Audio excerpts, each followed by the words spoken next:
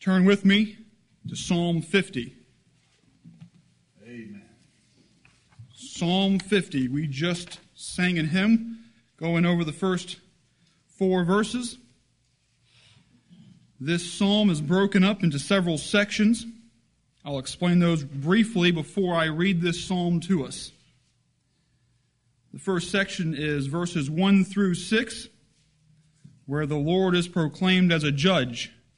And it's very important that you grasp that he is a judge from those first verses to have the rest of the psalm have the power that it needs.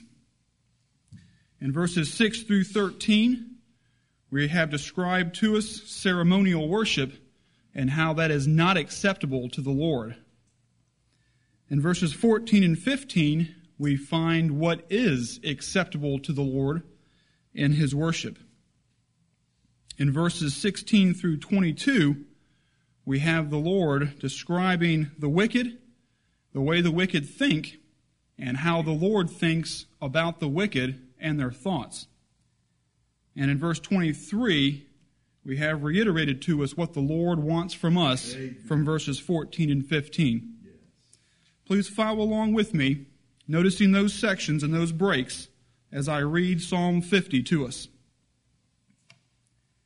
The mighty God, even the Lord, hath spoken, and called the earth from the rising of the sun unto the going down thereof. Amen. Out of Zion, the perfection of beauty, God hath shined. Amen. Our God shall come, and shall not keep silence. Amen. A fire shall devour before him, and it shall be very tempestuous round about him. He shall call to the heavens from above, and to the earth, that he may judge his people. Yes. Gather my saints together unto me, those that have made a covenant with me by sacrifice. And the heavens shall declare his righteousness, for God is judge himself. Amen. Selah. Hear, O my people, and I will speak, O Israel, and I will testify against thee. I am God, even thy God. Amen. I will not reprove thee for thy sacrifices or thy burnt offerings to have been continually before me. I will take no bullock out of thy house, nor he-goats out of thy folds. For every beast of the forest is mine, and the cattle upon 1,000 hills. Yes. I know all the fowls of the mountains, Yes. and the wild beasts of the field are mine. If I were hungry, I would not tell thee, for the world is mine, Yes. and the fullness thereof. Right. Will I eat the flesh of bulls, or drink the blood of goats? Offer unto God thanksgiving, and pay thy vows unto the Most High.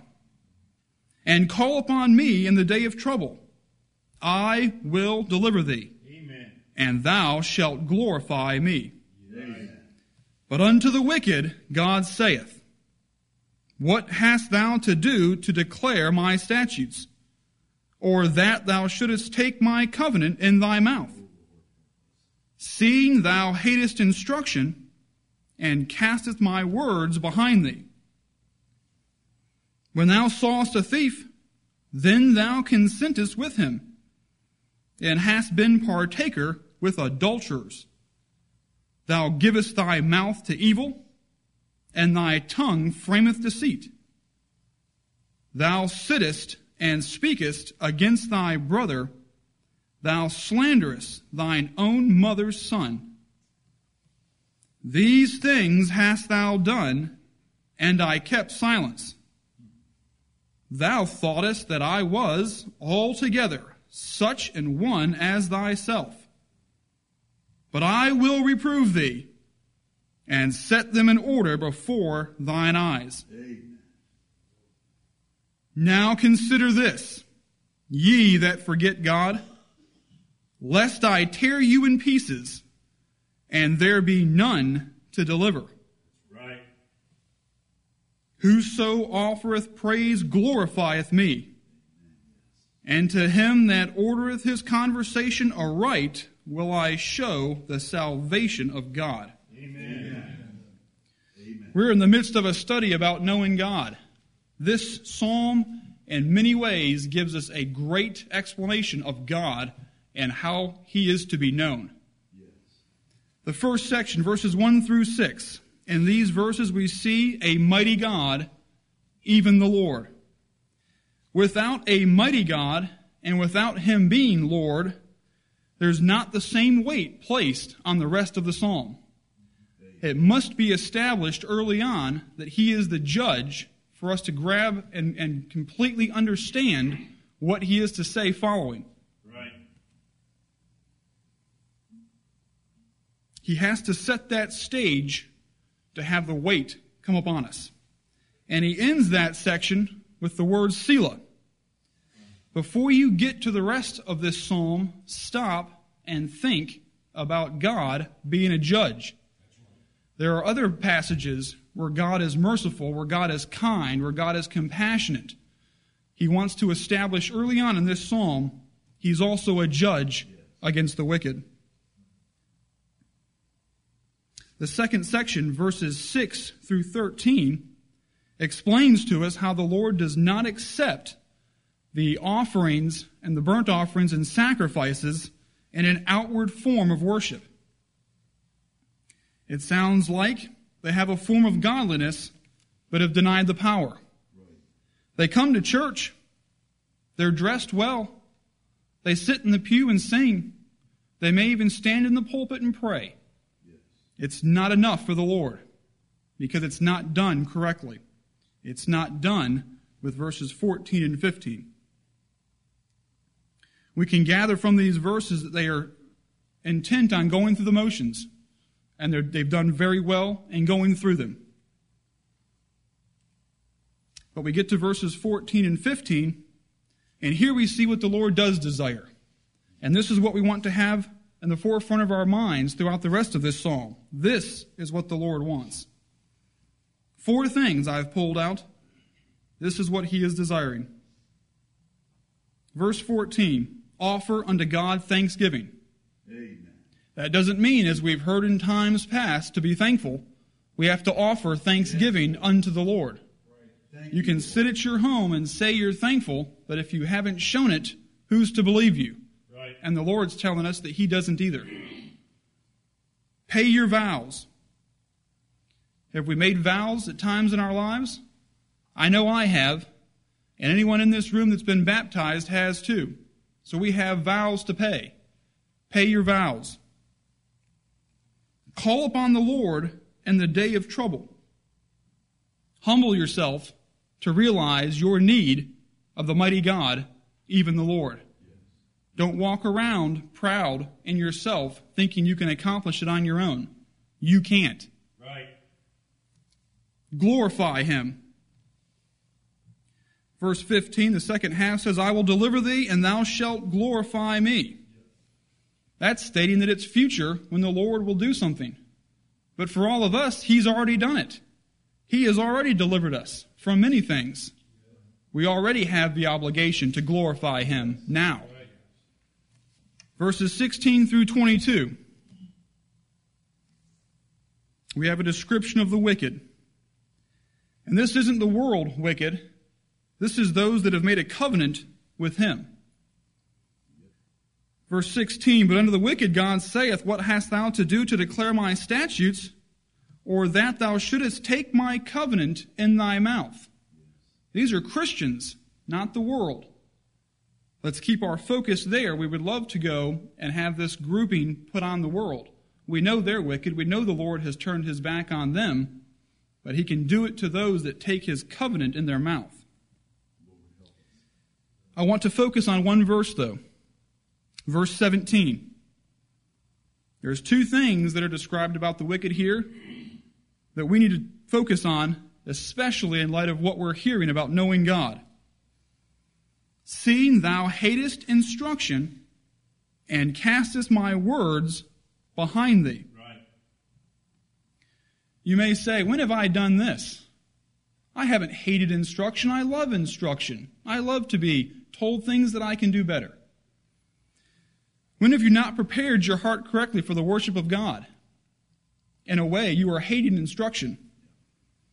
When have we disregarded the correction from His book? We've been taught in recent weeks to know God more. Do you know God more today than you did several weeks ago? When have we not listened to a brother exhort us? Has there been a time that somebody has gotten the courage to come to you and say something to you, and you've disregarded it? You've hated instruction, and you've cast His words behind you. We've been given another example to know God. From those two commandments to us, what are we doing? He moves on into verse 21 and 22 to have some of the most frightening words in the whole Bible.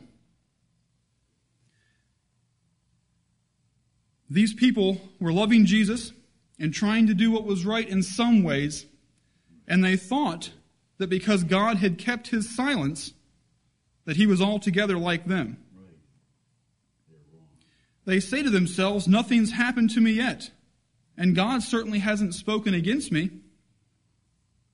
He could either be giving them a space of time for repentance, which we see in other places, and that's why He's still silent. Or He could be waiting for you to commit that one last sin so that He's got plenty to come down and tear you in pieces. Right. Amen. And it's either one of those two things. Consider. As he moves into verse 22, he says, now consider this. He wants you to stop again and think about what you've just heard and what he's about to say. Consider why he's silent. Thou thoughtest that I was altogether such as one as thyself, but I will reprove thee, and set them in order before thine eyes. The contrast between verses 15 and verse 22 I found unique.